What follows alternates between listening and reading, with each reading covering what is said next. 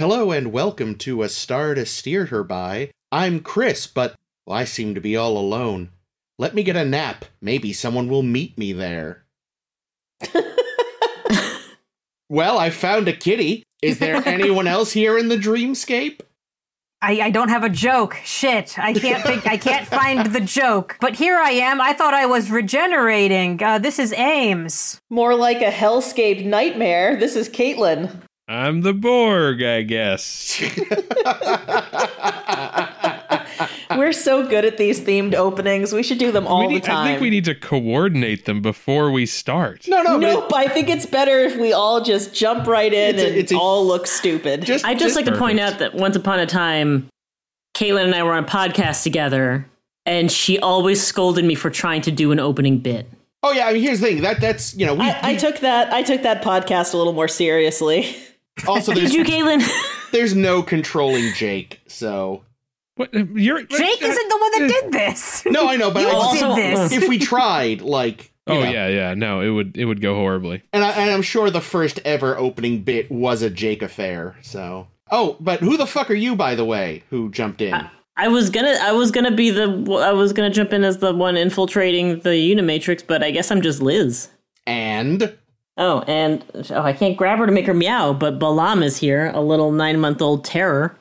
She'll probably be joining us. She won't, because she'll be in her maturation chamber. Bad. Because she is very young. She is still a baby. She's very tiny. She weighed in at 2 kilos 2 weeks ago. What's that in American? What is that in American? About 0.005 football fields. She's 4.5 pounds. Oh, okay. Oh, she's an itty bitty. She's so tiny. Yeah, that's half the size of the black and the white cats. Mm. She's like a third the size of my previous cat. Well, Cicero was 14 pounds when he was 11 months old and sick from the shelter. I mean, he was just a long, tall boy to begin with. Oh, him long. Yeah, he was boy. a giant. Yeah, his skeletal structure was just enormous. So yeah, so I'm still dealing with the fact that she's just so tiny. You'll adapt, and she'll grow like too. the Borg. Yeah. There we go. The thing is she's probably already pretty close to full grown. Damn it! I had a segue going. I'm sorry. We're all distracted by Cat. Fair.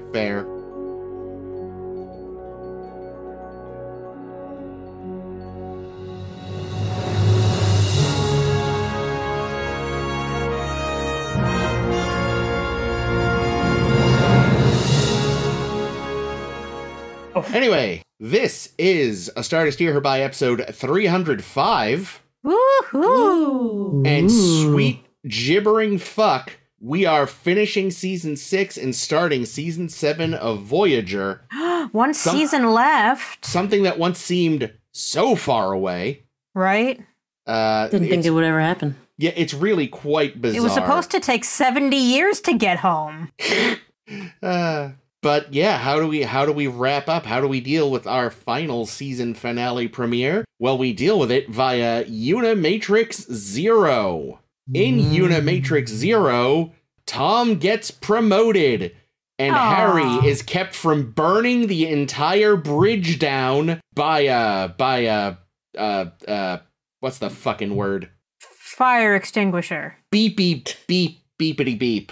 Oh, SOS. Yeah, the SOS. I made a distress call. There we go. Got it in 12. And they go to look, and it was a colony that got fucked by the Borg. Meanwhile, Seven has what she believes is her first dream, where she's in a field with people, and one of them knows her. And she's like, what the hell's going on? And the doctor is all, oh wow, you dreamt. And she's like, dreaming sucks, make it stop. And he goes, that's not how this works. But it turns out it's not a dream. It's Unimatrix Zero, a place where some Borg drones wind up when they go into their regeneration cycle, where they remember who they are, and they get to just kind of chill in this Matrix lounge, but without long leather coats and guns. But lots of batliths. So many. And they remind us, oh yeah, no, you used to come here all the time, because you also have the random mutation that lets you do this. And in the meanwhile, the Borg Queen is trying to figure out where this is coming from, because, it's a threat to the perfection of the Borg. And the Borg and Unimake Zero are aware she's getting closer. She's looking into it. Can you help? We've developed this virus that would, do things, but the problem is we don't remember anything when we snap out of it, so we need a counterpart in the real world.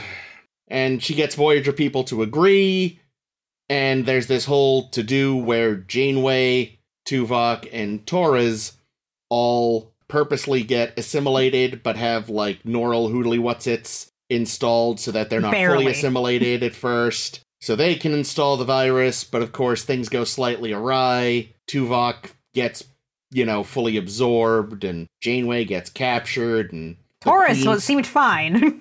Huh? Yeah, she was great. She was because the writers forgot she was there. She was fine. As usual. Yeah, poor bastard. So the Queen, just starts blowing up whole ass cubes that she identifies even single affected Borg on to try to make Janeway feel bad. Joke's on you, lady. Janeway loves blowing up ships. Seriously, especially Borg ships. That's the thing. Queen doesn't realize she prefers to blow up the ship she's on, but well, that's the thing. She doesn't realize the Queen actually is slightly tapping into Janeway, and that's what's making her do this. Janeway is overwhelming the collective with her need to self-destruct.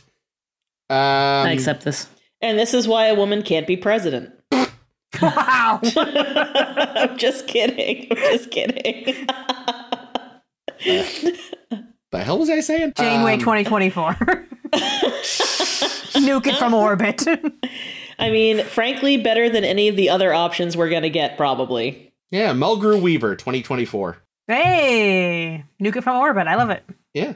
And then, the Queen is all tell them to stop their little rebellion. I'll let them come back instead of killing them. I mean, they'll be drones, but they'll be alive, and I'll stop blowing ships up, and they won't have their little clubhouse. And Janeway's fine. And she does a message where she's Unimatrix Zero needs to not exist. Giant wink. Oh, did I say giant wink out loud? And then double flips off the Queen. They shut off Unimatrix Zero, which is kind of a bummer, but those drones that were singular remain singular and might start a little resistance that, let's be honest, probably nothing's going to come out of. And there was an unnecessary B plot where it turns out Seven used to have a boyfriend and it was boring. Oh, he was cute. The relationship or the B plot? Which Both? Was boring. Okay. But I didn't need a romance subplot. It was forced. Shallow and pedantic. Yeah. No, it sounds like in that case you would have preferred the original idea. I don't know about that. I wasn't expecting this to come up so early in our discussion, but I'll lay it on you right now. So originally, instead of Axum, our kissy-faced lover man, it would have been Magnus Hansen. Somehow not dead? Question marks. He definitely blew up. And he would have been the one who architected this whole cyber underground thing for the Borg. So it would have been him that created Unimatrix Zero in the first place. That's her dad, right? Yes. Yeah. Okay, great. Thanks. I mean, at least that would have... I keep forgetting he was Ugg. At least that would have... I don't know, maybe in some way redeemed his character. Yeah. Because that's the thing. Technically speaking, they had just enough fudging room in that episode that they could have been no, he wasn't on that sphere. He'd already left. It would have been a little convenient if her old man was part of all this, but then again, it's already fucking convenient that Seven is the second most important Borg since Locutus, so... First important. Seventh important. Gross. But yeah, I guess, I didn't mind him. I didn't mind Axum, and I kept thinking to myself, are they gonna bring him back in Prodigy? No. I mean, I had nothing against him as a character, I guess. Why? Why was this romance subplot necessary? Why couldn't they have just actually because she's been a woman. friends? Listen, somebody's got to be sticking it to Seven. Fucking she's hell. not allowed to be an attractive woman who is alone. Yeah, it didn't really bother me, but I wouldn't say it bothered me, seemed but it unnecessary. Yeah, it felt unnecessary. It's surely that airtime could have been spent on something better. What did bother me was the prolonged shot of the Doctor feeling sad. Oh yeah, that sucked. Which part was this? When the Doctor's talking to Seven about her boyfriend. And he was sad it's not him? He looks all... We closed the book on that chapter. Fuck off. Yeah. We don't need that. Not at all. Even if Axum had just been actual just friends legit. Fine. Ugh. It's just... It's a lot to retcon onto her history. Yeah. Mm-hmm. But she doesn't remember any of it at first, so it's fine. Sure, yeah. I mean, like, if that alone, like, I was like, okay, that's interesting, because that that means there was this whole section of her life that she was living already in a rebellious state that she just doesn't remember. Cool. And oh, by the way, and of course, and she was in the long-term relationships. Oh, of course she was. Okay. Does that add any dimension to her character? Not really. No. Her moments where she was kind of trying to be more chill that was interesting. She did start to play the character differently when she was in the Unimatrix. Yeah, they kind of started that, which I thought was interesting. But then once they introduced the romance, I don't know if this was like a conscious decision to have her kind of revert to her more normal Borgy self. I think so, because she was trying to shut everything out because she was upset. She was pulling away from him for sure. I didn't care for it. Yeah. I liked the idea. And like one of the big complaints I've had about 7 of 9 in Star Trek Picard is that I don't feel that she's very 7 of 9-y. No. It doesn't feel like an evolution of the 7 of 9 character. It just feels like a different character in Picard. But I like the character, so I don't mind. I don't mind I don't mind that the character is what it is. I wish there had been more of a connection to how she is in. Well, I sort of show. feel that way about every character in Picard, though. To be honest, like I feel like it's just that they don't know how to write any of them. Maybe they do and they don't know how to act them anymore. I don't know which it is, but it definitely feels. I will say, actually, though, it was funny you say that, Jake, because I remember thinking, like, in the few scenes where she isn't 7ing so much, I was like, I guess I can kind of see how this woman turns into the woman we meet in Picard. Yeah, and that was the thought that I was, that's where I was going. Oh, sorry. The thought was that, yes. Okay, I get you. Did not mean to jump on your idea. No, that's also fine. Sorry. No, I wasn't getting where he was going with that either, so we've spelled it out. Jake, won't you continue spelling it out? No, I didn't. No, that was the point. Terrifying silence. Shit, I didn't realize that's where it was going. I stole your thing. No, it's okay. It's okay, man. Don't worry about it. Hey, Jake, toss salad and scrambled eggs, am I right? There we go, back on track. Neat. Okay, so here's what I want to start bringing up about this episode. Because every episode, let me rephrase this. One of the largest complaints I know Voyager gets is that they overuse the fuck out of the Borg. Every single episode that has a Borg-centric theme going on, I'm like, okay, is this the one where I'm going to feel like this has been too much Borg? And I still haven't gotten there, because every episode that has a Borg theme, we're learning something new, we're doing something different with them. Yeah, I'd say by and large, like, because I similarly went in with, again, a poor memory, and we're really, really at the point where I went from, most of season 6 was kind of when I started to fall off, and then season 7 I was basically gone. Oh, interesting. So I'd been waiting, like, oh, where's all this Borg shit they were talking about? And I think people were just, unsurprisingly, over-exaggerating. Because, yeah, I'd agree. I don't think really it's felt terribly over-egged yet. I don't know. I mean, I don't know what the specific complaints are that people have, but one complaint that I have heard about the Borg's use in Voyager is that it takes the Borg, who in TNG are kind of portrayed as almost a force of nature. You know, they can't be reasoned with. They can't be, whatever they say about the Terminator. That ass. Yes, that's the one.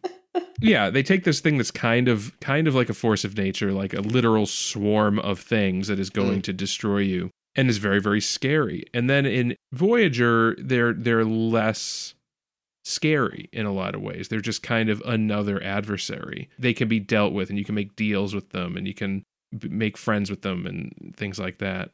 Well, I think, that really, you can't blame entirely on Voyager, because I think they started that in First Contact, the minute they introduced the Borg Queen. I was going to go back into iBorg with Hugh. Well, so that's an interesting thing, and something that I was thinking about during this episode. So Hugh obviously had a malfunction. Yeah. And disconnected from the collective.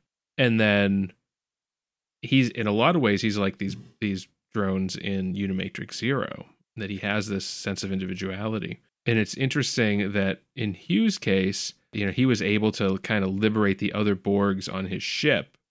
Oh, in Descent. And then they promptly go and join a cult. Yeah. Which makes me concerned about the Borgs from Unimatrix Zero. Them kids ain't right. One of the new shows is going to retcon it that Hugh was a denizen of Unimatrix Zero and maybe in fact was the cause of it. I wouldn't be surprised if they retcon. I mean, I honestly don't think Unimatrix Zero is going to come up again in Star Trek. Probably I would be not, very but surprised. If it did, I think a closer possibility. I mean, yes, Hugh's ship was broken. That's kind of why he broke. But yeah, but that 7 of 9, she had a Hugh moment when they crashed. Yeah, with that trio, with her friends, that they could all listen to each other, and then she narked on them.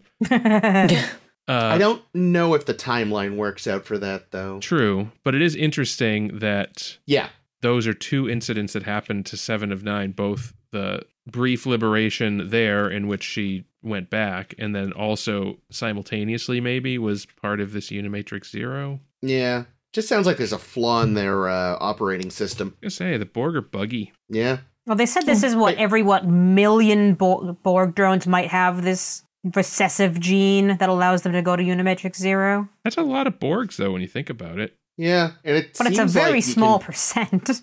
Yeah. It seems, though, you can somehow spread it willingly if you want, because Korok takes over his whole sphere. I'm assuming he just murdered all 64,000 other Borgs in hand-to-hand combat. Typical Korok. Or actually, no, he was on a sphere, classic so he only had 11,000 people. 11,000 to contend with, yeah. No, I'd buy it. Crazy bugger. I imagined, when he's in the dreamscape talking about being a warrior on the battlefield and the bedchamber, somewhere in the Alpha Quadrant, his widow just goes like, no. And she doesn't know why she did that, but she did. But yeah, no, I think, because that was definitely one thing I thought, was I generally liked the main concept, but I was like, the Borg Queen is only around in her suit so much for the audience. I have a new theory about Borg Queen that I think, because I know you're like, oh, the Borg Queen kind of lessens the whole that they're like, one hive mind thing. Why do we need one person being the voice of the whole hive mind thinger? And I don't know where I came up with this, but it makes more sense if you think of Borg Queen as their IT person. She is dealing with a bug. Like, we only ever really see her because she doesn't seem to always exist. Like, they seem to create her out of spare parts and shit. Because we see her get created in First Contact. We see her get created in the Dark Frontier, I want to say. And she just kind of like appears out of nowhere in this one as well. Because there's something going wrong that she has to fix, because you need someone with a singular perspective fixing the problem. Yeah, no, and that's, yeah. I don't mean, like, even with her being in the episode, I just feel like, except for scenes where she was talking to Janeway directly, it just would have made more sense in universe for her to be a disembodied voice. But again, that does not make for good television. Yeah, you got the Borg Queen outfit and makeup, you gotta show it. Yeah, but like in, reality, quote unquote, she would not bother standing around in her shell when it's just her and the drones. Except maybe that one she's trying to intimidate at the beginning. Oh yeah, that was good. Yeah. Disassemble him. Oh. And he didn't know what was going on, you find out, Because at that point, it's the cold open. We don't really know what the deal is. So it's like, oh, he really didn't know what the fuck she was talking about. Whoopsie.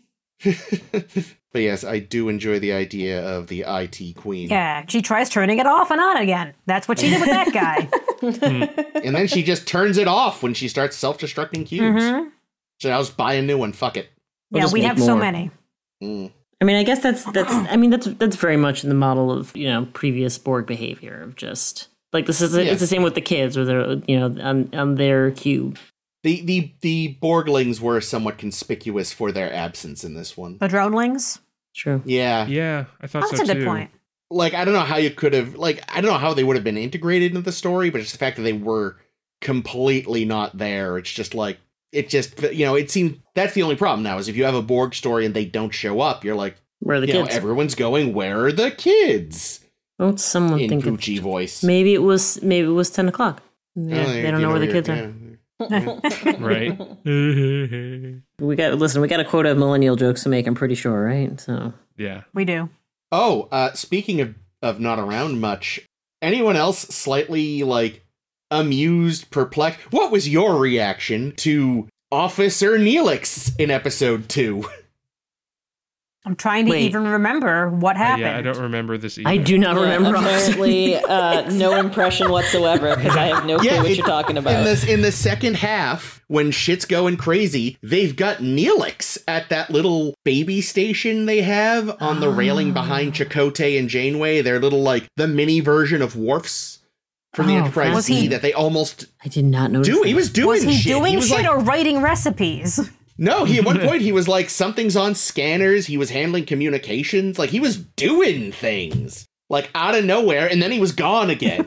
Well, they were desperate. Like they were just like, oh fuck, we haven't had Ethan say anything, and his contract stipulates he has to. That's true, yeah, because there's not really much for Neelix to do in this whole episode, so...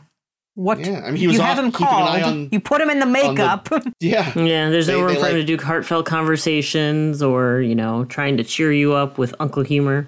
There's just no room. Yeah. So it was just so random. It's like, fair enough. Hi, Neelix. How you doing, buddy? He's doing great. I have no good way to segue into this thought, but like we've done it. Like one of the first thoughts as I'm watching this episode is, so they've got the Matrix. Yeah. Yep. I mean, it's even they didn't even try to hide it in the title. Yeah, and it's a year after the movie came out. Yeah. So which means they may have already been working on the script. Well, they've been using the word Unimatrix since they introduced 7.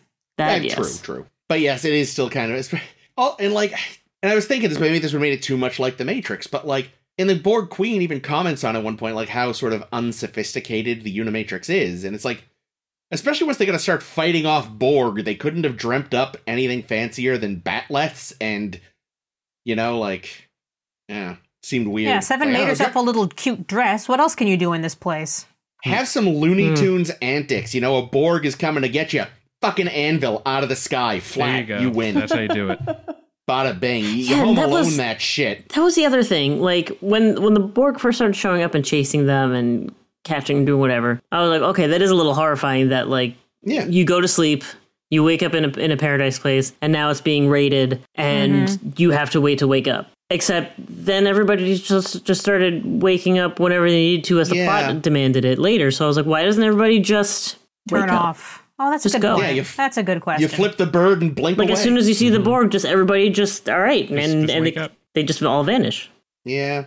I don't want to stick around to get zapped. No. Why would you do that? There's nothing, like, either they have to make it so that you don't have as much control over leaving, or there has to be something compelling that requires you to stay in the Unimatrix. And unless I miss something, unless there's something to do with like the stability of it or something like that needs to be continuously populated. Not that I caught. Right. I kept expecting, when Borg Queen is going on her killing rampage and just taking out whole cubes, I kept expecting there to be one of the scenes where someone is talking to you in Unimatrix Zero and their cube just got destroyed, so they just wink out and they're like, "Oh no!" I was waiting for that. I was waiting for that too, and it never did happen. Yeah, if they could have done the not like this, just not like this, or that similar scene in The Empire Strikes Back, where the Star Destroyers are all going through the asteroid belt, and like he's on a Zoom call with and like you see one of the ships take an asteroid, cut to Vader, and one of the guys, you see him look up and vanish. You see his last moment going, It was a good touch in that movie, It was, and it was pretty subtle, too. For Star Wars, I mean. Yeah, I was going to say, subtle in my Star Wars? No. But I was definitely waiting. I was waiting for that. God. I was waiting for that. Like, they seemed to be setting up for it, and it never happened. I don't know if maybe it just was a scene that got cut, or it just somehow genuinely didn't occur to them that they had, propped up this Chekhov's fucking shotgun. It sounds like they kind of forgot the rules of Unimatrix Zero, because the concept is very interesting. I love the concept of this Unimatrix Zero thing. It makes it tragic too that these people don't remember things at times, and when finally they get this virus essentially that allows them to retain their memories, like that's actually a good thing. You're like, oh, neat. But yeah, it was interesting, but I don't know if it was entirely fully fledged and consistent.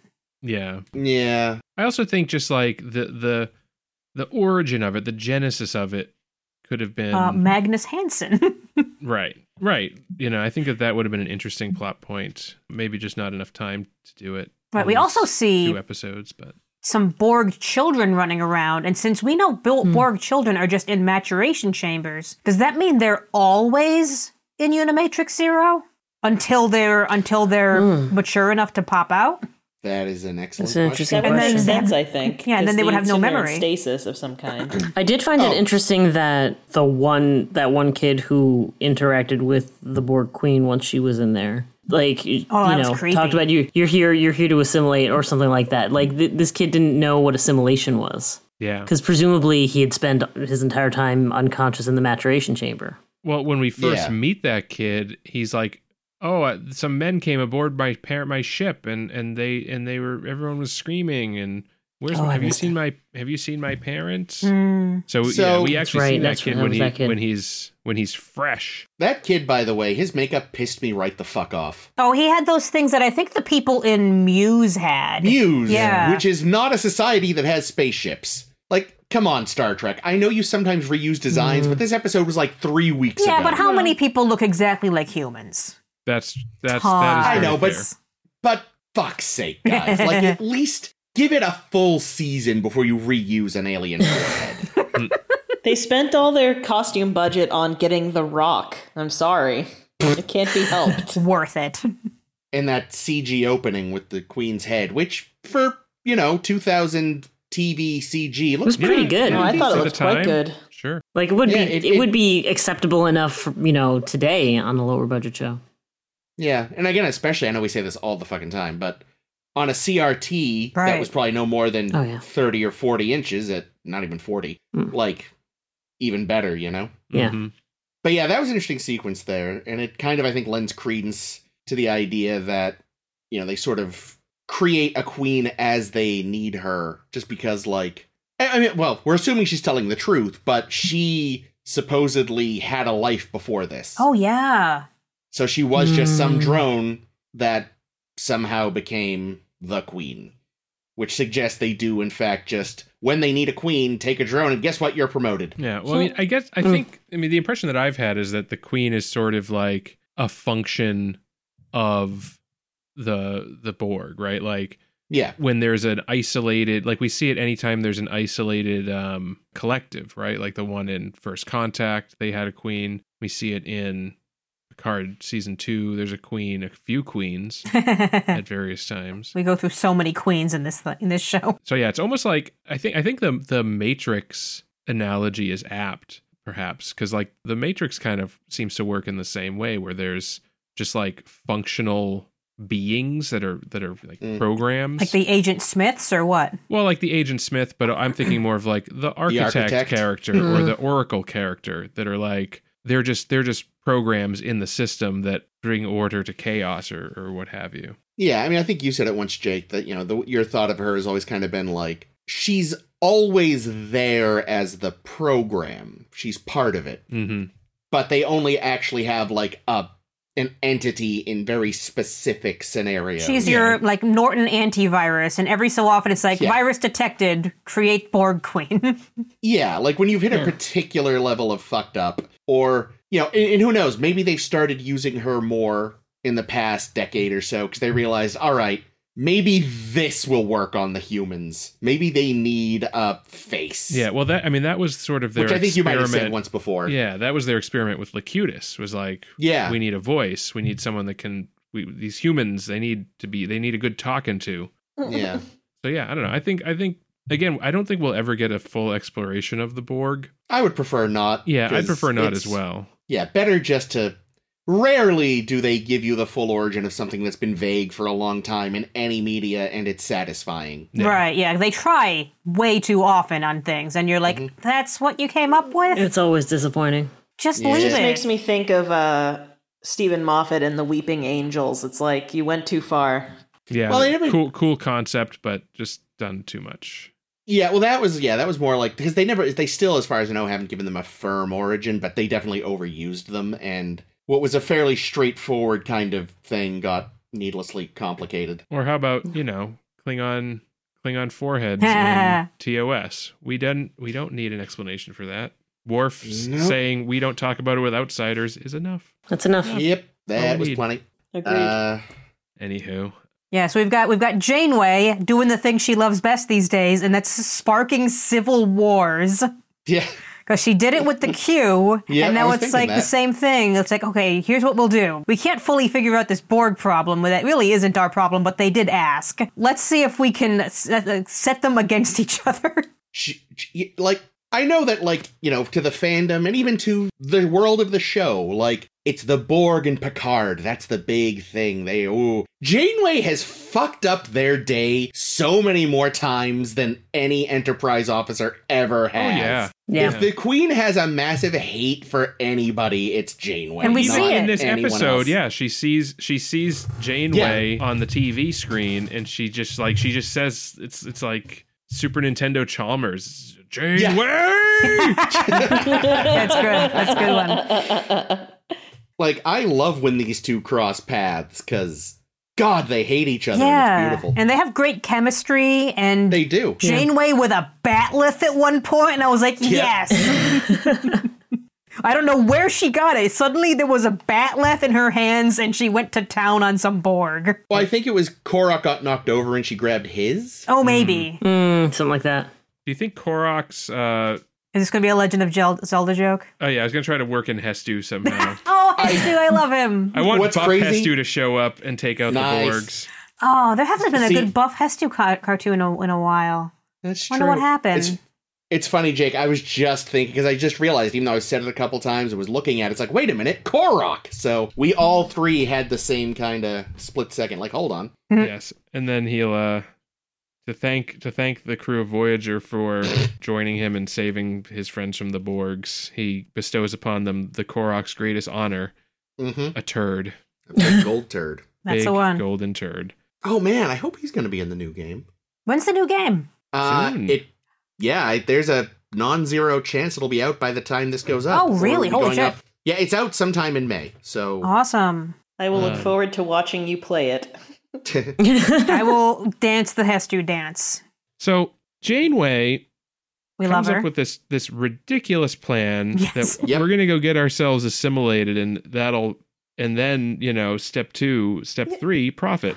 When did it become super fucking easy to undo all this Borg shit? Yeah, exactly. When the fuck did that happen? When you have one as a permanent member of your crew who has no problem with you constantly poking and prodding her. But no, because she's still got a bunch of shit that's still on her. She's still got her ocular whatever and her... Well, yes, but see, they were able to... thing. It's because they haven't been Borged... It's because of the Borg, anti-Borg spray that the doctor put on them before they went. Yeah, sure. They were able to have some preventative measures. But here's the thing, right? So Janeway initially is like, I'm the captain. I got to go do this on my own. Nobody helps me. And then Tuvok is like, well, you must because of regulation, bullshit. And then B'Elanna is like, no, I also have to go because of regulation, bullshit, extra bullshit. And yet both B'Elanna and Tuvok were pretty fucking useless on that mission. Torres helped in the central plexus thing. I think she's the one that actually probably handled the upload, since Tuvok was lost and Janeway was in a cage. Torres was the one that got us out of it again. Didn't they already upload it before they got before Janeway got captured? I feel like there was a scene where Janeway ordered B'Elanna to do the upload, and... Well, then B'Elanna still did it, though, didn't she? Yeah, but she just pressed the button, man. Well, and then she had to do things. Janeway had to be checking on Tuvok.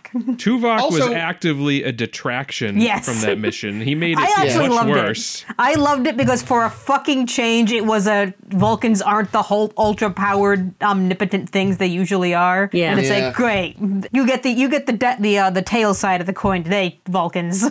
Maybe, in fact, ironically enough, maybe it's because they got those fancy brains that are good at linking things. Like, it was easier to break through. Maybe. Which is a nice counteraction to what part one was. Because in part one, I have a note that says, once again, mind meld solves problems. Yep. This was a conference call mind meld, too. That was kind of... and I thought that actually pulled me out a little bit, that I think it was the doctor even said it's a conference. Like, he used the term conference call. I missed that. And I was like, he did. That's a little dated there, Doc. It's a weird anachronism. Like, maybe if Tom had said that. Look, in the 24th... like they had in the 21st century. Look, in the 24th century, the save icon is still a floppy disk. Yeah. So the word conference call True dat. survives. That's a good point. That's probably true. Fine. Yeah. We still say hang up the phone, and kids are like, what does that even mean? So I know I kind of alluded to at the beginning, but what the fuck? Tom has been demoted and re-promoted. Yeah, what the fuck? And Harry's still an ensign, and he points it and Harry even says it. like been what waiting for a pip. Janeway's like, yes, Tom, for exemplary service over the last year, I expect more of the same. And Harry's like, I've literally died for this ship so many fucking times. What do I gotta do? Who does a guy gotta fuck around here to get a promotion? I mean, Tom technically fucked the captain, so... Yeah, I made her pregnant with weird old reptile Lizard babies. Yeah. Hero babies. She just can't allow her children to have a father who's only an ensign. That's fair. I mean, the shame. She did it for the children. Shame. She really did it more for herself, really, because like the kids don't care, but she's like, ugh. The kids are dead. They were eaten by a predator. Nope, they're fine. They're running their planet. They're hyper-evolved. They were adopted by Kif. It's fine. Guys, I think we all know they were destroyed utterly by Nevok. Yes, that's true. That's what actually happened. Yes. I'm so sorry. Please forgive me for drawing attention to my terrible fan fiction. No, it was great. I don't care. No, links below. Find it on the Tumblr. Tumblr. I don't know. I thought Tom was picked up that box and was really hoping it was chocolate. So that's what I thought too. I was like, "Ooh, Valentine's Day already." He's just waiting for that engagement. Disappointed yet again. Oh, she went to Jared's. Did you guys see that? Jared is on deck 7. Terry Metalis was toying with the idea of including Captain Harry Kim somewhere in the last season of Picard. I did see that. Oh. You know what? That's all right, though, because, the way Picard works, there's a decent chance they would have fucking killed him. Don't spoil it for me yet, but yeah. Oh, no, they kill Harry Kim. Oh, God. But here's the thing about poor Harry Kim. Captain Harry Kim is that... Too fan wanky for one. Well, exactly. And here's the thing. Every time, and I know why they do it, but every time we see a future version of a character that was on the show, they're a fucking captain. It's That's always true. a captain. Captain or an admiral. Bev. Maybe he could be a lieutenant. Like, there's not enough ships in the fleet for everyone to become a captain. Well, especially not after everything that keeps fucking happening. That's what I say. Keep in mind, they lose a lot of people during the Dominion War. Fair, but I don't know. There's a lot of room for promotion. I mean, personally, I would find it more interesting to, if anything, to sort of like a more interesting or subtler working of the meta problem of Harry never getting, like it's in story, but it's also meta, just like the running gag of Harry never gets promoted, to sort of just imply that maybe Starfleet wasn't really like what meshed with him, and a future Harry Kim, like an older Harry Kim, it would be interesting to see him clarinet star have left Starfleet and found something else. Well, I mean, honestly, he's earned a fucking honorable discharge for all the shit he's done. All the times he's got killed. He could also just be like, because, we find out from that alternate timeline, he did also have an interest in, like, design. Yeah. So he could decide, he gets back to Earth, goes, well, that was fun, I'm never going to space again. And just, stays in Starfleet, but as a designer, you probably don't have captain designers, So he's go a the Reg commander. Barkley route and just get a job in a lab. He's a commander somewhere, engineering, or he's fucking teaching the class right after O'Brien's at the academy. Because it's sort of fast. It's easy storytelling to just sort of evolve everybody up the same career ladder. They're just like, everybody's in Starfleet, everybody stays in Starfleet. Why? Because we don't want to think of them, like we don't want to think in terms of all the diverse and varied ways that people's lives go in real life. Yeah, but you have people that join the military, they stay in the military and become career officers. That does happen. It's a smaller percentage. A lot of people will do, however many tours, and then either they burn out, they get killed, they get PTSD, they go AWOL, or they just don't. They're done, and then they go on to have some other career. Mm-hmm. No, it's... And while Starfleet isn't exactly going to Iraq in under questionable circumstances, it's... I don't know. I would love to see more interesting stories rather than, like you said, it's like, and they made Captain. Yeah, because people with different futures. Like Starfleet generates a lot of lifers.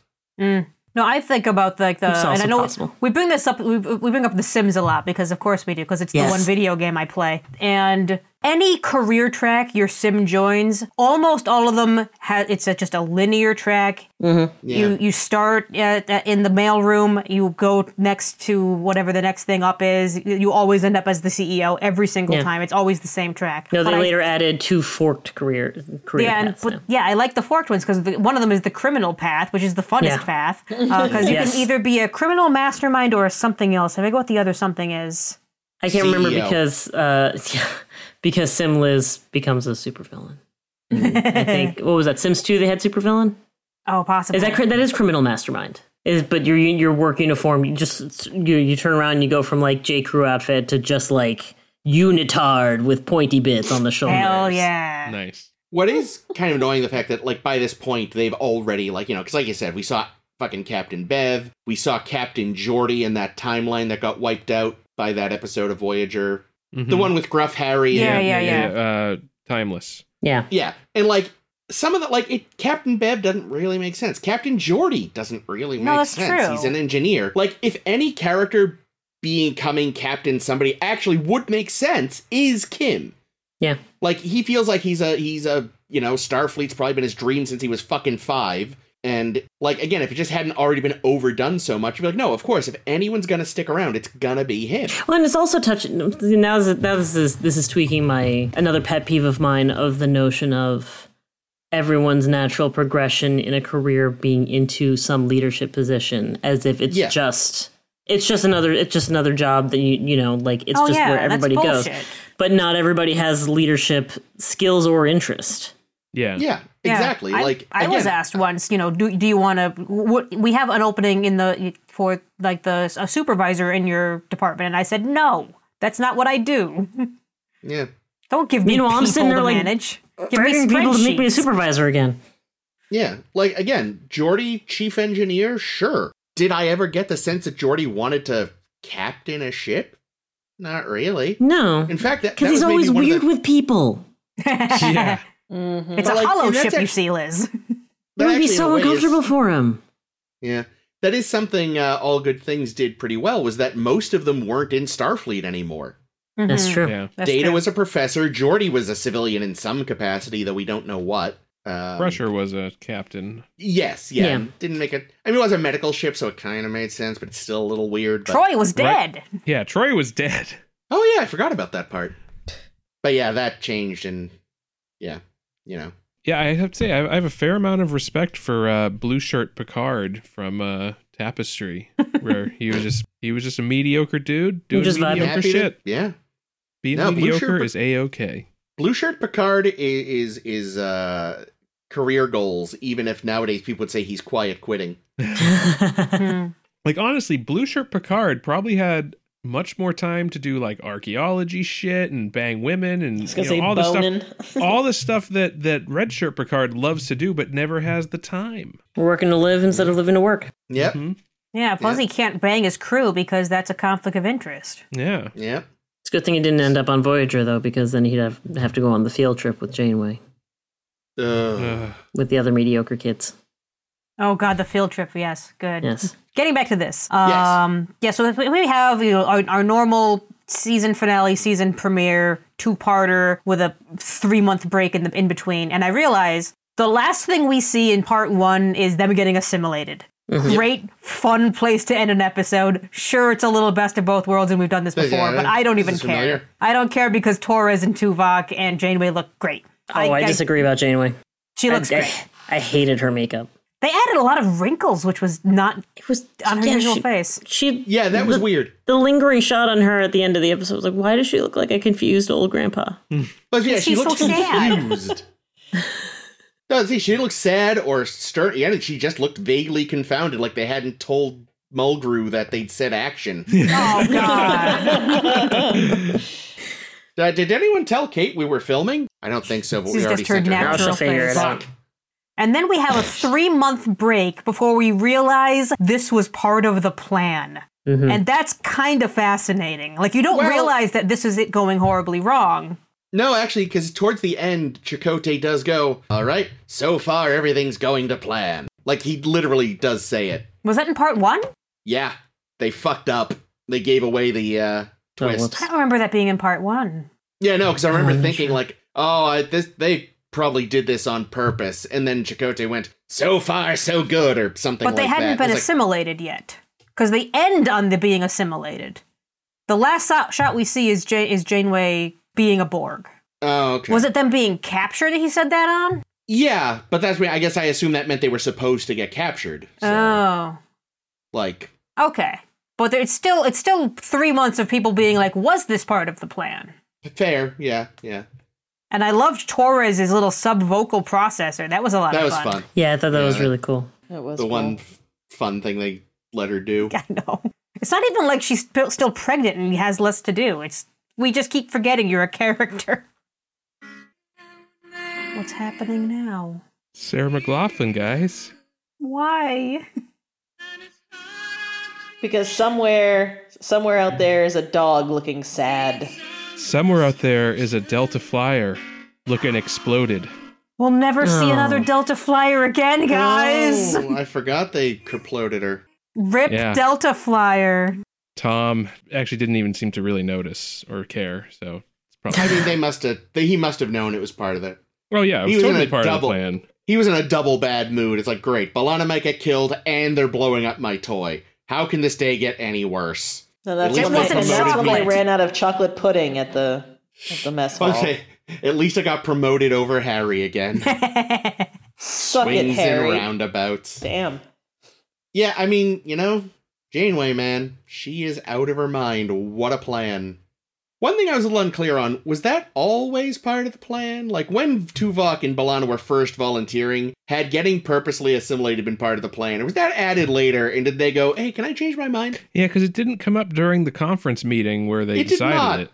No, it was later. She's like, it must have been decided. She's like, yeah, I'll be in sick bay and all that. I don't know. I feel like it was already determined, and it was just not something that we, as the audience, got to hear from that conference meeting, because it sounded like they already had the plan. It probably is, but it is kind of funnier to think she's like, hey guys, you still up for this this whole invading the Borg thing? Like, oh yeah, sure. Okay, one new addition. We're going to purposely get caught. Sorry, what? But I mean, it also explains like why Tom was so freaked out. You know what I mean? Like if this had already been decided. I mean, just going to a Borg cube at all is good enough reason to be like, you're insane. Nah. Yeah, especially since this is one of the big ones. This is one that has like shields on shields on shields. Yeah, and extra plating. Yeah, I don't know. It just seems like it seems like a plan that was come up with so that it would look cool on TV and be a good cliffhanger. It doesn't seem like an actual sound plan by the crew. I think Janeway is nothing if not ostentatious. See, I could see them doing like doctor, give us some implants and make us look Borgy, and then we'll beam over there, because they weren't really Borgy.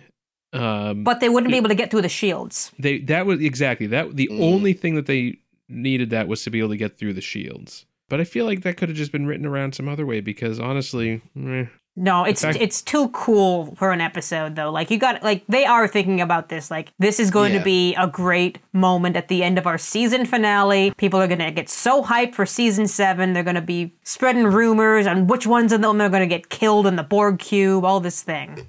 Mm-hmm. I mean, at the very least, it's a good finale to end. It's a good moment to end a finale on, because just how are they going to get out of this? Yeah. Even if it is part of the plan, there's going to be something that goes wrong. There always is. Especially when the plan is this fucking crackers. Yeah. It did, again, I think, slightly suffer from the very common Star Trek issue of they had too much for one episode, but maybe not quite enough for 2. Well, that's why they added the romance plot. No, I know. I wish they had 7 added something to else. Yeah. Like, maybe if they just let her spend more time just being Annika. They could have. There were other people that occupied that space that knew her. It would have been interesting to look into just her relationships with other people in general. You know, if she was a Valley member, was she the more prominent member of this community? Was she something of a leader, or did what was her life? This whole gap in her memory. Yeah, well, especially like there's even that moment where she meets Laura. And it's like, oh, you're human, and like, oh, maybe they had an extra connection because they were both human and they had a friendship too, but Laura's barely in it. And it feels like she's going to be more important because she's human. She was at Wolf 359 because every human that's ever been assimilated was at Wolf 359, apparently. I mean, honestly, that's probably true because it's where else were humans being assimilated? I'm sure there were other times after that, and it's been a while since Wolf 359. Yeah, that was a big loss. They could have picked up a cut. Yeah, don't get me wrong. The thing is, I feel like the Borg will have come from there. The Borg only attacked Earth 2 times at this point. They attacked it in Wolf 359, and then they attacked it in First Contact. But they got their asses handed to them First Contact. Yeah. I mean, they got their asses handed to them in Wolf 359 as well, but apparently enough of them got away, I guess. Maybe, yeah. I mean, obviously the majority of the humans would have come from that, but some could have come from, the First Contact around Earth, or, I'm sure there's been little border losses here and there. Yeah, the Hansons. Those idiots. Well, they were fucking morons is what they are. Yeah. Where did Riley, Chakotay's little fuck friend, come from? I was so confused for a second because I immediately jumped to Kevin Riley and I was like, what the hell God, are you talking no, Riley about? Fraser. Yes, yeah. Was she actually human? Wasn't she? I don't remember. Yeah, it's a pretty human name. Yeah. That's true. That's true. Yeah, I can't remember if they said. They might have said. It was probably Wolf 359. When in doubt, Wolf 359. Damn it. Not lone officer Riley Fraser. Need money fast. Okay, yeah. Science officer USS Roosevelt, so she was Starfleet. Mm-hmm. Oh, yeah, I remember. The Roosevelt, I don't remember where she got assimilated, but no, yeah, you're right. She definitely was. Wolf 359. Oh, okay. Well then. Human. I mean, Wolf 359 was pretty fucking devastating. Oh, yeah. I mean, don't get me wrong. I'm sure that a statistically significant amount of their humans came from Wolf 359. I think what's interesting is that we see so many human Borgs. Like, we just probably shouldn't see a lot of human Borgs, especially in the Delta Quadrant. There should be a metric fuck ton of Elorian Borg. Oh, God, you're right. But they look mostly like human. Yeah, that's true. True. But yeah, we meet a lot of human Borgs. We meet, Except for the Klingon Borg in this one. He was fun. Oh, I loved Korog. Korog at the end, too. Like, totally badassing his way around a Borg sphere. Fucking yes. Yeah, no, Can we keep him? I don't know why Korok doesn't give Voyager transwarp shit. Like like the Queen promised Voyager some transwarp shit. Presumably Korok could have hooked him up, given him one of those fancy batteries. You'd think, yeah.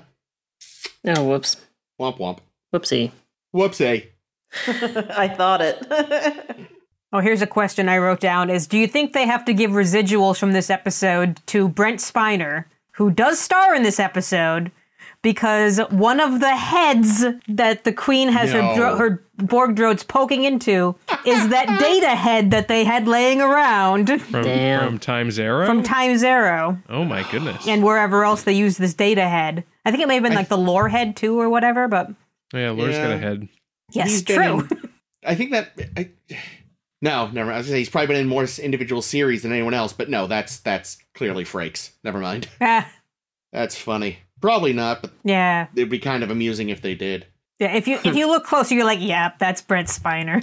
That's great. Look at that. That was another weird thing, like just putting them on spikes. It's like, that's again, it feels like that's to freak people out who aren't in the room. Have these heads put on the gates at the Borg city.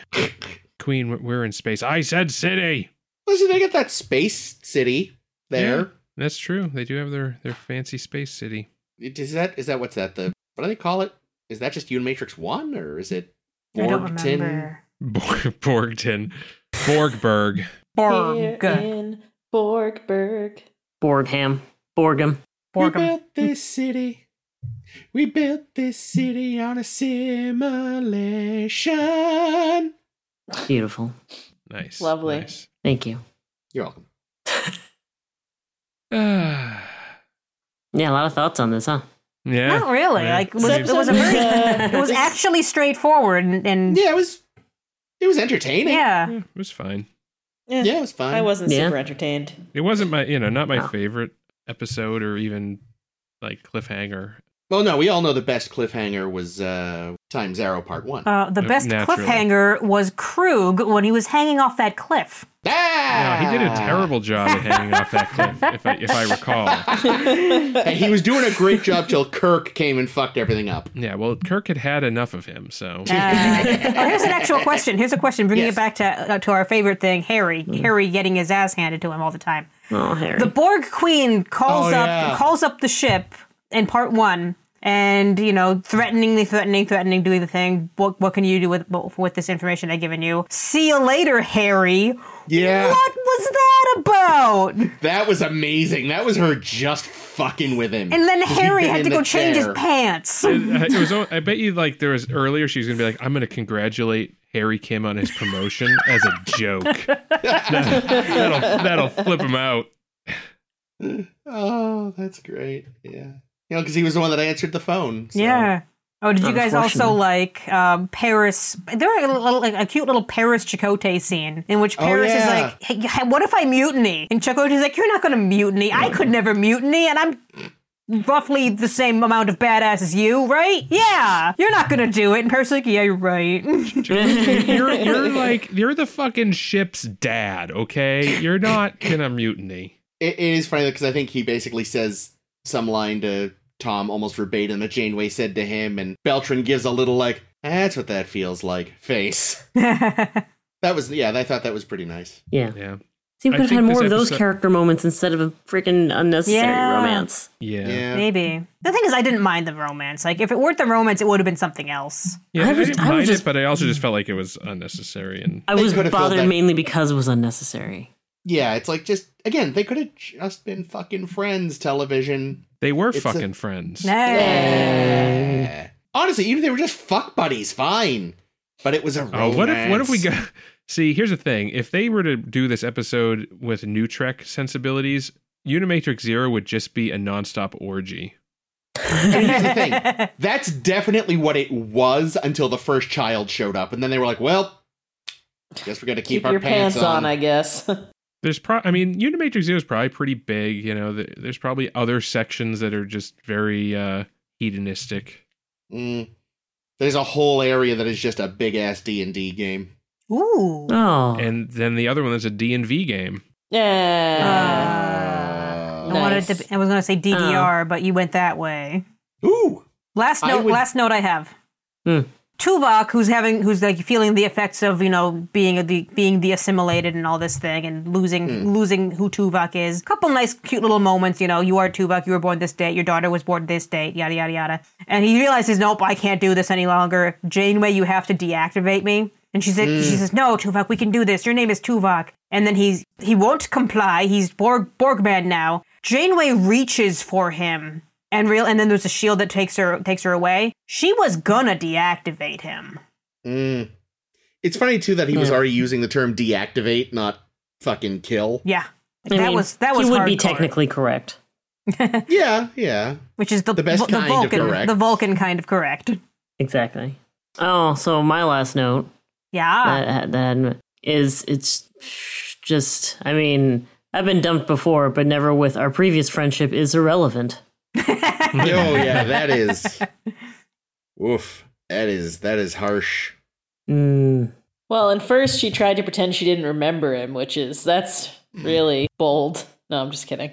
No, Yeah, overall, I don't know. I think this episode was trying too hard to just be best of both worlds. It's a good thing to try to be. Yeah, I know, but it's invariably going to be compared to Best of Both Worlds, which is regarded as one of the best episodes of TNG, and I don't think this quite lives up to it. It's not a bad episode. It's just I think it's underwhelming for me. The ending is better than the rest. That's actually a really good way to put it. Sorry, go ahead, Ames. No, I was going to say, like, I remember Best of Both Worlds feeling like part 2 was the energy lagged. That is true. In this one, it didn't. In this one, I think its part 2 was better than the part 2 for Best of Both Worlds. Yeah, I think you're right there. Yeah. Possibly. They do often stumble in the part 2 in general with these. Yeah, it's clear that they had written this one out. They had a plan. Yeah, which is they at least had a full outline for both parts. Yeah, I'll definitely give them credit for that, for sure. Yeah. Yeah, I think in general, I mean, I think that's just my thought in general on this season is just most episodes, even the ones that I didn't particularly like, or the ones that, you know, were like, for most of them were just fine. Yeah, I love how smoothly we're segueing. This is beautiful. Thank you, Liz. It's a majority fine season. Yeah.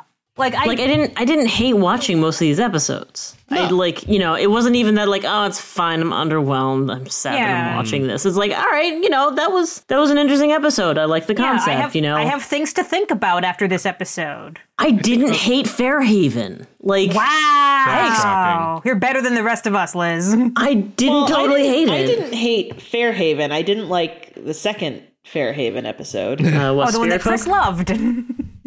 See, I kind of like that whatever one. the fuck it's called. Yeah, Spirit Folk. We'll see if it's on Chris's y'all list. Y'all can have it. I mean, also delete the wife. I was happy to see that. This is where memes are made. It is always fun when you see where the meme comes from and you say, I get it. That's it. And then you do the Leonardo DiCaprio point. Yeah. Though also for that part in particular, it's just like Ames as a fellow Sims player. There's something a little creepily relatable about just like, summon up this one character. We're going to bring him up and create a sim. Yep. We're gonna move these sliders. And we're going to just Why is he wearing go-go boots? Move her to the trash.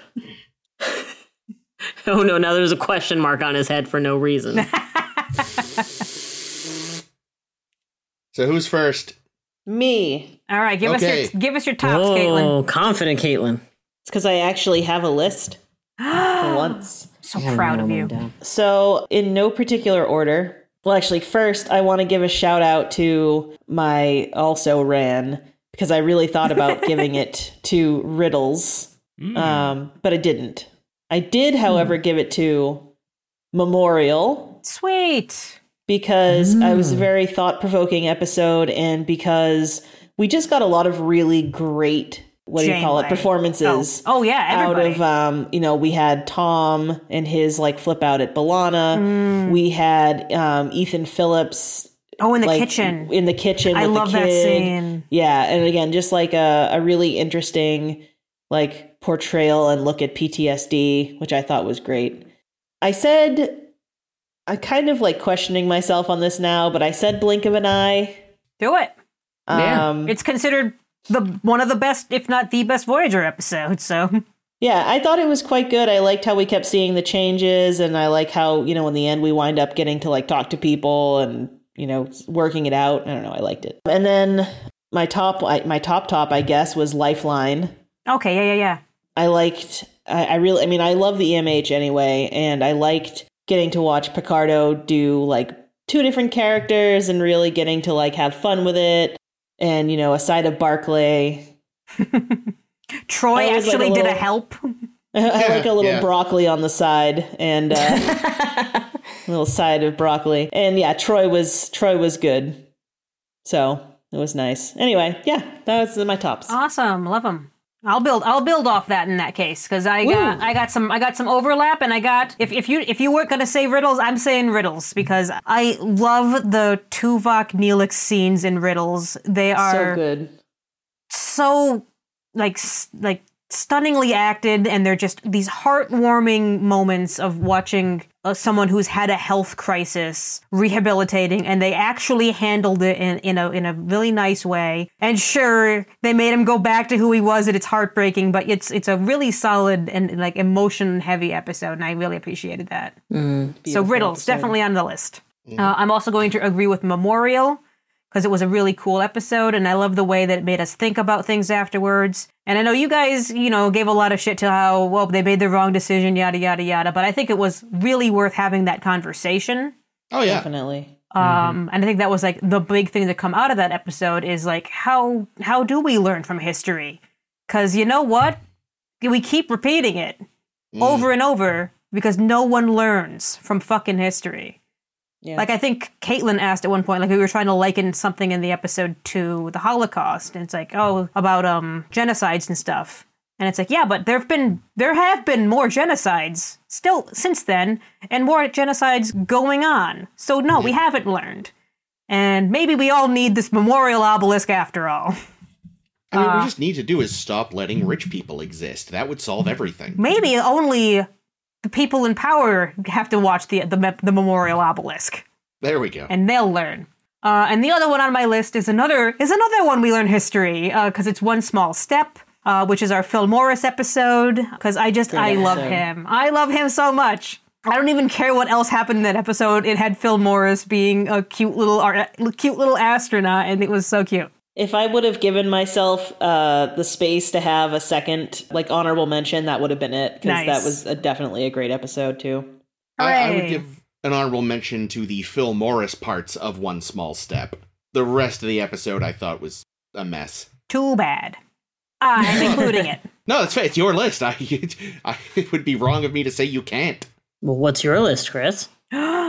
Yeah, Mr. Great List guy over here. Oh, my list is fucking, well, no. One of them is good. The other two, I think, will be subjective. Anyway, Spirit Folk. I knew it. I hated Christ. Fairhaven so much. I fucking loathed Fairhaven. You did. I'm sure it'll be on your other list. I haven't decided yet. There's some contenders. I'm still not sure. Oh, this is fascinating. Yeah, genuinely. It's a potential. I'm gonna call an audible. So what do you love about Spirit Folk? It made me like Michael and Janeway. It's like, okay, now I get it. I enjoyed it was just goofy in a way I was okay with. You like Seamus? You sympathize with Seamus? I didn't sympathize with him, but I found his stupidity amusing. Yeah, no, it was a well enough done comedy episode, which they don't always nail. And yeah, no, I thought it was terrific. And I was like, great, you make me care about these characters right as they're going to never show up again. Aww. No, we promise. We're still running the program every day. Mm-hmm. Once a week? I think it's once a week. Pathfinder. Nice. Mm-hmm. I like a lot of Barkley here. What a great, that was Jesus, that was also an honorable mention. They're all good. Every episode that you guys have said are good. Jesus. Like, I'll admit, I think part of it is too, that little end scene is just done so well that it probably ups my average a bit on it. Remind us the end scene you're talking about? When they actually first get in touch with the ship and just everyone on the bridge is reacting, and especially Mulgrew. And they don't let Tom say hi to his dad. Dicks. But even before that, it was nice to kind of like, I think I said it, we talked about, like, they were kind of treating Reg a little more seriously. Mm-hmm. Like, this guy has a genuine addiction issue that has to be addressed in an adult manner, not just treated as like, oh, wacky. Mm-hmm. So that was nice. The only episode this season to feature a cat. True. Neelix the cat. Oh. Pretty kitty. I wonder if it's because it's like Felix. Oh. That's probably just a... Well, also, like, I think it's also kind of a nod to the fact that Neelix originally was more cat-like. Yeah. And number 1, Riddles. Oh, sweet. Riddles is so good. Because, goddamn, that's a good episode. Wow. That's a great, mostly, it's mostly Phillips and Russ, and they're great. And a cake. Delicious. Yes, good. Yeah, so I think my list might be the most controversial. Oh my God. It's just Fairhaven 3 times. Yes, you've got it. So I'll start with the uncontroversial one, I think, which is Blink of an Eye. Nice. Which many people agree is a top-notch episode. Yeah, very cool storytelling in that. I'm going to go with Child's Play. Oh, with Icheb's parents. With Icheb's parents. That's a good choice. I honestly considered that one too. That's a great episode too. Yeah, I mean, I think it's good. I think it's an interesting exploration of how dark shit gets. Yeah. Yeah. And Seven wants to save him when she realizes, wow, his parents really suck.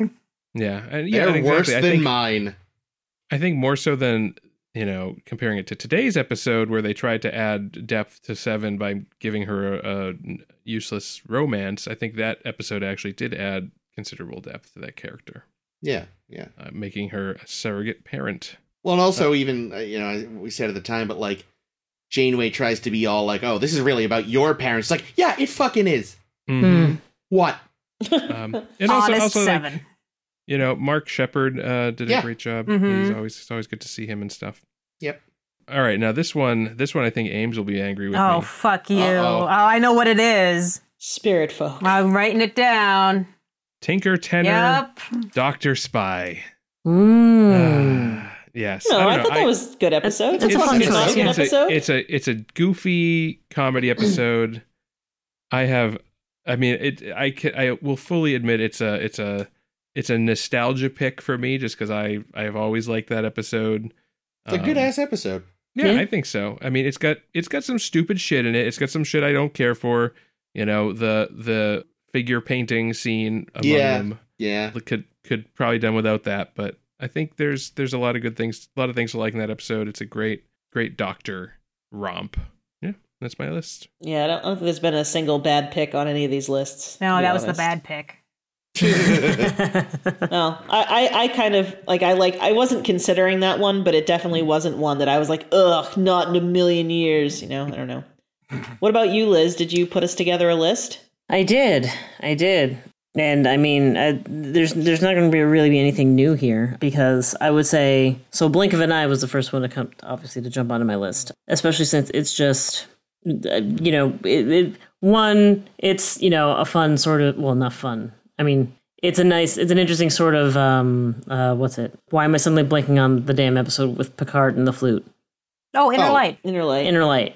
Like, that's sort of like, just grander, like lifetime, like human story. It's just very classic sci-fi. I like whenever Star Trek does like this classic, like mid 20th century sci-fi kind of vibe. And there's this high concept because it's one of those, like, when you think too much into the mechanics of it, it kind of, it ruins it for, you ruin it for yourself, but you're not meant to. Like, you're supposed to just run with the concept and the poetry of it, of the story. And I really like that sort of, and also it was really fun to see Daniel Day Kim. I was not expecting to see Daniel Day Kim show up in Voyager. Yay. He must have been lost. And then Memorial is another one. Just I was not expecting such a good treatment of PTSD and a discussion of PTSD and just these collective experiences, and and I feel like, even as they were dealing with the problem, they were like the emotional, the show of vulnerability while also, doing the heroic thing of solving this, like it was dark in all the ways that I love this kind of stuff. It was morally ambiguous in delightful ways, or in ways that delight me anyway. Just the fact that they could come up with that they had an ending that leads to an argument. Like there really is no right answer. In a way that's kind of like the Tuvix episodes. Another one where just it sparks like an ethical question in such a good way that a good sci-fi story does. It wants to be in textbooks. It's a sci-fi trolley problem. Like, it's a what if. It's a what if that is just it's just speculative fiction enough that like it's not something that is likely to happen anytime in the near future, but it is still real enough that the ethics and the stakes of it will spark a really good debate. And I think like the kind of debate where you really, you get to, you're exposing your own morality and ethics to the people you're talking to. I love those kind of. I remember like there was a lot of like feeling just horrified by it when we covered it for the show. Yeah. Because it's forced on people without their knowledge, and it's like, absolutely. Damn. It's violating the consent of random strangers, but at the same time, it's coming from a real place of hurt of people who've been horribly violated themselves and who are doing what they think is necessary to prevent it in the future. Like it's conversations of justification, ends justifying the means, and necessary evil. I love it. I love when Star Trek does that. I just want to point out I just want to point out that Memorial has a lower score on IMDb than Tsunkatse. IMDb is fucking useless. True. Yeah. We've said it before. And we didn't hate Tsunkatse either, but... No, but I mean, there's no comparing the two. No. I mean... Yeah. Yeah. And then my third one, I was bouncing around, but I'm going to go with... I'm going to go with Pathfinder. Nice. Great episode. The one with the kitty. Good choice. The one with the kitty. I liked that. Most kitties.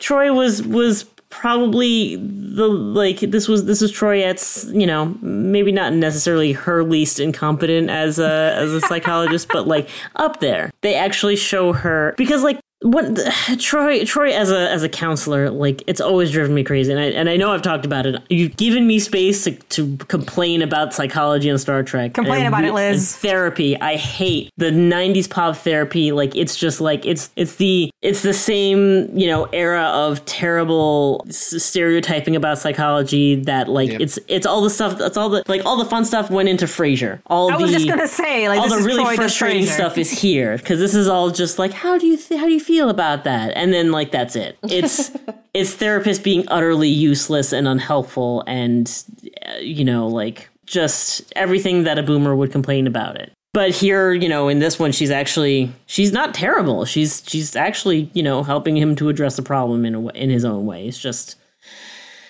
she's written by people who don't care about therapy, and that's clearly not, it's a soft science that they didn't bother to do much consulting on that they would for physics. That's true, yeah. Because, what are the soft sciences? The human mind is a simple thing. Why would you bother to study that? This does beg the question, though, which is better, not getting anyone to talk with you, to consult with you about psychology, or getting a fake indigenous peoples expert? Oh, God. I'm sorry. I'm just seeing so much red right now. I can't parse. It does not compute. I'm shutting down. No, you're broke, Liz.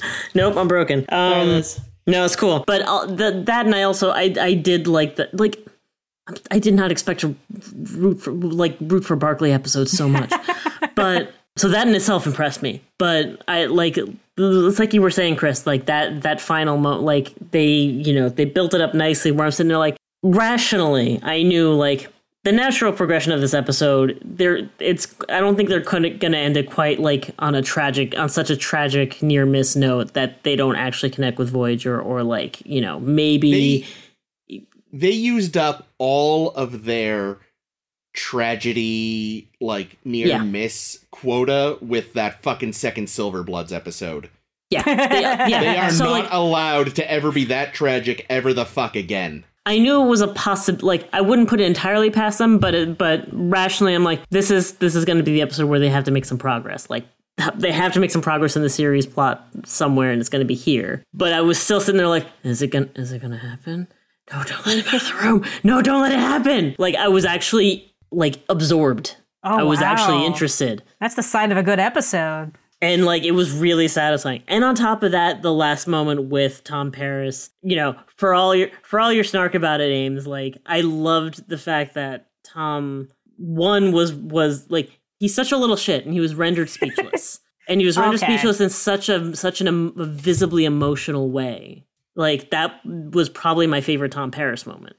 The guy who's always got something to say had nothing. And he couldn't bring himself to say anything because he was just so overcome, it was. I'll have to great. rewatch the scene. I'll have to rewatch it because maybe I'm not giving Robbie enough credit. Maybe he's doing more work than I thought. I thought it was a really good moment for him. Nice. So that was, and honorable mention for One Small Step. I liked all the astronaut moments. And Child's Play was pretty good. But yeah, that's my tops. Oh, yeah. Also honorable mention to Fake Vok from Live Fast and Prosper. Yes. Yes. Actually, that's the one I thought one of you would bring up. I'm very sad because I had a screen grab from that episode ready to go. It was in consideration. It didn't quite make it. Oh, wow. I have to. Your at the list very is least, good, though, so. I have to at least bring up Fake Vok. He was the best. And I loved how starstruck he was when they met. I know. Oh, so cute. Yeah. He was having so much fun. He was. This was his favorite scam. It was. But we weren't always having fun. When weren't we having fun, Caitlin? Oh, no. Oh, boy. Well, I certainly don't think we were having fun on the Barge of the Dead. Nope. I had no fun. Didn't care for it? No. You know what? I'm doing a split second change here. I had Muse down, and Muse does kind of suck. But I think what I'm going to swap in is Fury. Because I thought it was pointless. And especially after we talked about what a fucked up thing it was to do to the actress. Like, I already thought the episode was fucking stupid, and then thinking about everything all the background shit. It's just like, no, fuck that episode. So fuck Fury, and fuck especially the Spirit Folk. Oh my gosh. Fuck the Spirit Folk in particular. Well, Janeway was one of them anyway. No, he wasn't a fairy. Yeah. No, I didn't mean it that way. I meant he's not one of the fair folk. No, I know that's what you meant. Oh. Fair folk. I don't know. Harry tried, so. He did, but Tom fucked that up for him. Yeah, he wasn't going to go all the way with a cow. All right, so just to make up for Jake being horribly wrong about his tops. No. I definitely, I'm so troubled by Tinker Tenor Dr. Spy. It's going to be my 3 slot, because I walk out of that episode not liking the Doctor. Just finding him to be crass and self-absorbed and not likable in the way that he is basically all the rest of the time. Like, even with his kind of faults, you're like, yeah, that's just how he is, and it's kind of funny. In this one, he's just a straight-up jerk. I hated the Painting 7 scene, and I know that was Picardo's idea, which makes it feel stupider. And also, I remember the other thing about Tinker Tenor Dr. Spy, that alien Phlox. I never was on his side. I always disliked him because he's a toady in a, what word are we looking for? Fascistic society. Yeah, a bureaucratic, fascistic society. And that's his role, and he fully accepts it. And he looks like a potato. And he looks like a turd. He looks like a delicious tater. Precious. A potato. Yeah, so that one, that one rubs me the wrong way. I had to put it on my list. Fair enough. Also on my list are Fairhaven, because Janeway, what the fuck? Why? This has never been a problem before. You fucked Burley every which way but loose, and now suddenly you're like, oh, I love a holodeck character. Janeway, no. Wrong. But I think the worst this season for me is Barge of the Dead. Because they just go and they decide, you know what? Grey Thor is real. Everything that, you can just go to Grey Thor if you want, if you're nearly dead. You can go find your dying mom and save her. It just plays to this weird, it's the same like they did in like Sacred Ground, where they try to play to like religious aspects of something and they just whiff hard. Yep. B'Elanna did look cute in her little Klingon outfit, though. Yeah, it's true. She always looked good in a Klingon outfit. How about you, Chris? Do you look in the Klingon outfit? Time to call that audible. Ooh. You know what? Fairhaven's not quite making it after all that. Wow. Oh my God. Came close. Came fucking close. Also, One Small Step is lucky it had Phil Morris. Because he drags that episode kicking and screaming out of the bottom 3s. Wow. What didn't you like about One Small Step? Chakotay was being an idiot?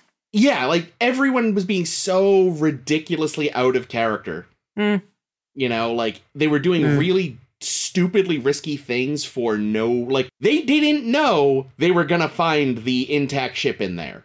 They thought they might find some scrap, and they were willing to take that. Everyone felt completely wrong, but Phil Morris's scenes were really fucking good. So I think even 7's scenes were pretty good. They were all right. So, in that case, my number 3, Good Shepherd. Oh, good. A bad choice. Oh, good, bad choice. A terrible version of Lower Decks. 2, Barge of the Dead. Yeah. What the fuck did I just watch? Someone having some kind of a fever dream. Yeah, except they claimed it was real, maybe. Yep. You can visit it again if you just go back to sleep. Son of a bitch. And Fury. Yeah. Because I remember, this episode stuck with me. because I remembered this episode. This is one I did see when I was a kid. And I didn't know the background at the time. But I just remember thinking, this seems weird for Kes. Yeah. And now I'm an adult and know the background, and it's this whole extra layer of fucking horrible. Fuck you, Rick Berman, as we very frequently say. Fuck this episode, you fucking monster. Tell us how you really feel, Chris. Tell us how you really feel, Jake. I will. Nothing very surprising or original of this list. I think all of these have been said. Oh, you're saying Tinker Tenor Dr. Spy, then? That's right. It's a rare case. It's both my favorite and least favorite episode. No, I'm going to go Schrodinger's episode. I'm going to say Fairhaven. Aha. Which, I think it's maybe not as bad as I think it is. But it's just such a nothing episode. It's not good. It's not good. And also, there just weren't a lot that were like super, super bad this season. Yeah. Yeah. Yeah. Yeah, there were a couple. I mean, I also, to be fair, I wasn't crazy about Spirit Folk. It's not on my bottom, but, not far. Okay, now we get into the spot of weirdness here. Not weirdness, but... What? I'm not sure. I know Fairhaven was going to be on the list. I know one of the other ones are going to be on the list. And then there's two that were fighting for a spot on the list. Oh, boy. Okay. Give one of them a batleth. I know. Well, actually, I'm going to take one of their batleths away and go with Good Shepherd. Good Shepherd for the bottom. Yeah. Mostly because it was, I don't know, none of the characters were good. No. Nope. Janeway's whole plan was stupid. Yeah, I could not bring myself to give a shit about the characters because they were all awful. Yeah, no, especially like guy that spaced himself. I was like, yeah, you don't have to go back for him. Well, and like they went out of their way. They went out of their way to be like, oh, Tal is she's just incompetent. It's not like It's not like, oh, there's a hidden talent that we haven't tapped into. No, she just sucks. That's just who she is. Yeah. They each had one trait. Billy was only a hypochondriac and nothing else. And they took that away from him at the end. Now he's nothing. He's left with nothing. Honestly, no, what it is, now that he's not so afraid of sickness, he is the ship's man whore. Oh, no. He is making up for lost time. He's like, it's no longer Tom, it's Billy's time to shine. Watch out, Delaney sisters. I thought sisters. that we decided that they had already gotten rid of all STIs by the 24th century. He could still be afraid of them. I guess so. He'll find them. Yeah. Life finds a way. Yes. And then, of course, no bottoms list could be complete without Furry. I mean, Fury. Yeah, I mean, for all the reasons that have been said already, I mean, it's, sure, there's the off-screen drama and the backstory, which is tragic and horrifying. But even if without knowing that story considering the episode on the merits of it as an episode. And you use that term loosely. Yeah, exactly. I mean, it's just, they do the character of Kes dirty. Yeah. Super dirty. Like I said. They forget what made Kes cool. Yeah, when I was a kid and didn't know all the background, I still thought, this isn't her. This isn't Kes. She was this should be like a shapeshifter or something, right? Yeah. Right? Yeah. Damn it. So that's how I know it's bad. It stuck with me over 20-odd years of not making sense. Yeah. And then just like the way it ends, too. It's just, it's so rushed. It just kind of stops, no real resolution. Just nope. Kes is like, oh, thank you for reminding me that I'm not an asshole or whatever.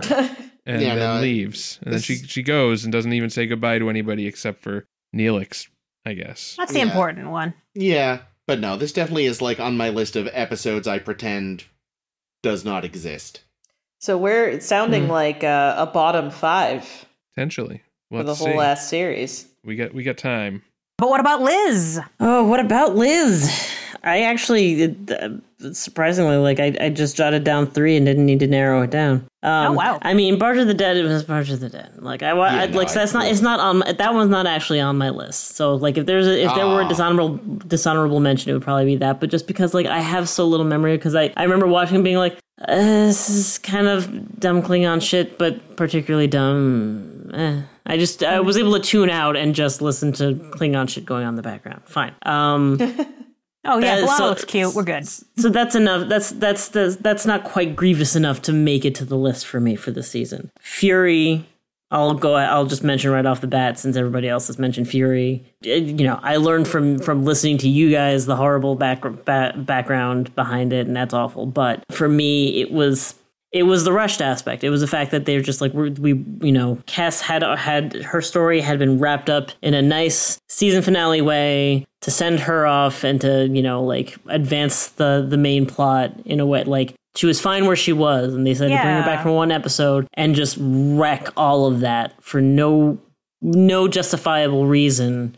Yep. If they were to bring her back, at least that would be like a two-parter, something with weight to it. Yeah. This did not have that. And also write her in character next time. I mean, and that's the other thing. Like, they could, I would have been interested to see something like this if she came back like this, and this was Cass, and this was her characterization now. But then you need to unpack how she was so horribly, what happened to her out there in the darkness of space. Yeah. That messed her up so badly. It would have to be something dramatic, but instead somehow Palpatine has returned. Right. I sense you're troubled. I sense you have feelings. So yeah, Fury. Ugh. The Good Shepherd is another one that I have in common with some of you. Concept could have been fine. Execution was just all around. I'm just saying every turn. I'm just, really? Why? Janeway just walks in and makes all the decisions anyway. Yeah, and it was so facile. Like, in a show where I'm so where we get treated to so many episodes where there aren't easy answers and there aren't easy endings, and the episode, an episode will let you sit with that discomfort. Here it's just and we're just gonna wrap it up. I've magically cured each one of them of something, or we're all happy with where we're at the end. They're all still comatose at the moment, but when they wake up, I promise they'll be fine. They'll be fine. There's no proof in the episode that they are not all, in fact, actually dead. Well, okay, in the episode, that's true. So, why? Why did I have to watch that and be left so unsatisfied? To be fair, you didn't have to watch it. You could have done something else with your time. I had to complete it. So that I could listen to you guys. Aw, thank you so much for watching that for us. And understand, and just I had to complete it so that I could fully hate it. And then I guess this is going to be my own unique addition is Alice. Oh yeah, Alice blows. Alice is probably the worst of the season for me, just because I hated watching every minute of it. That's fair. Because the concept was so tired. I don't know if you can see it. It's crossed out. It's at the top. There we go. It was the first one I thought of, and then I decided to change it. You coward. Oh God! It's just so tired. It's such a tired concept. It's such a tired trope. It's even Alice's voice. I was like, oh God, it's another just 2-bit femme fatale voice. Every second, I'm like, I'm not getting anything out of this. This is just. Nothing of this is satisfying to watch. Nothing of this is interesting to watch. I'm not wondering how this is going to turn out. It's going to be a predictable formula how this is going to turn out. I want this to be over. I want this to be done. This was the one episode that I was watching. I was like, I do not want to watch another minute of this. I'm not enjoying the performances in this. In a cast full of people I enjoy watching, I'm not enjoying watching any of this. I want this to stop. The uniforms are dumb. The acting, this is all so tired. What is the next episode? What is going to happen on another episode that is not this? So right, because at the end, you're not going to have known any of the stuff that happened before in this episode. It's never going to be important. This changes nothing. There was nothing Tom didn't grow any. There was nothing interesting that came out of this for Tom. He grew that 5 o'clock shadow. He does look good with a 5 o'clock shadow. Yeah, he looks all right. That's right. Yeah, well, thank you, Liz, for having Alice on the list, because I had seriously considered it. Was that the one? Was it your last minute call, Jake, or no? Yeah. Oh well, then I'm glad to be of service, but also Liz. Fuck Alice. Yeah, Alice really does suck. One little honorable mention, though, because we have shit on the episode, rightly so. A Good Shepherd. I do want to say, though, Tom Morello's cameo Oh, yes. Okay, that was one bright moment. Adorable fucking thing. That was good. I like that. That is like a light in an otherwise just massive pile of shit. Why would you put a light in a pile of shit? So you don't step on it by accident.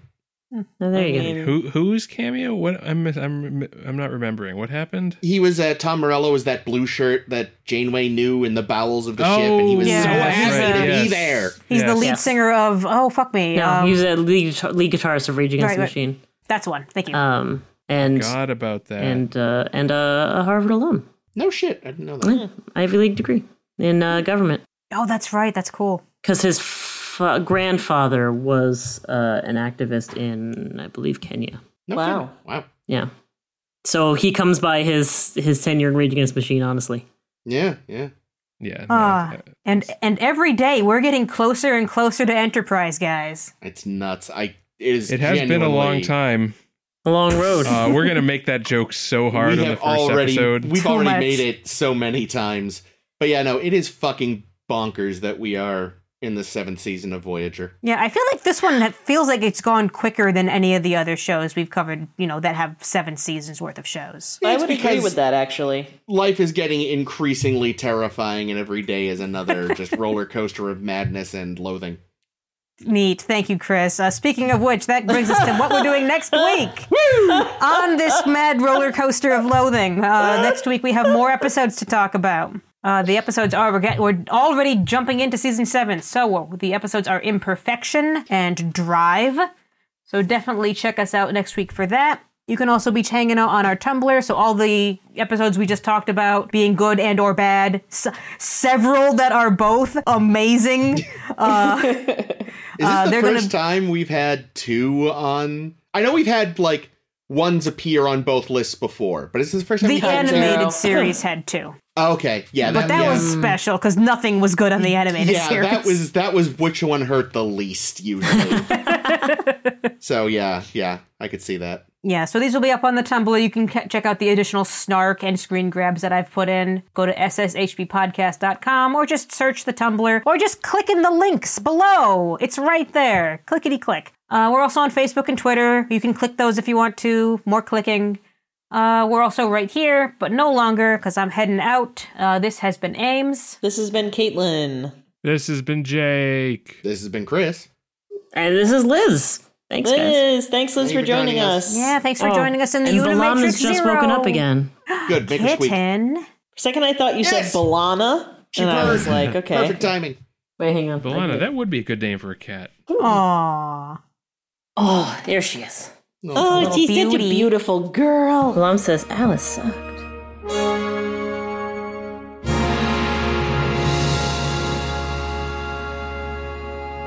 I was watching a video the other day where some people were watching and commenting on Death Wish, I think 4, or maybe it was 3. One of them. Video game? No, Charles Bronson movie from the 80s. I believe you. And I'm kind of half watching it, half fucking on my phone. But then I hear someone say something, and I'm like, what? Is that Tim Russ? And I backed up, and yep, it was a young Tim Russ. Ooh. Someone almost hit him with a car, and he goes, "The brake's on the left!" Nice. Wow, we ain't found shit. Yeah, it was that tone, pretty much, yeah. Okay, that's good.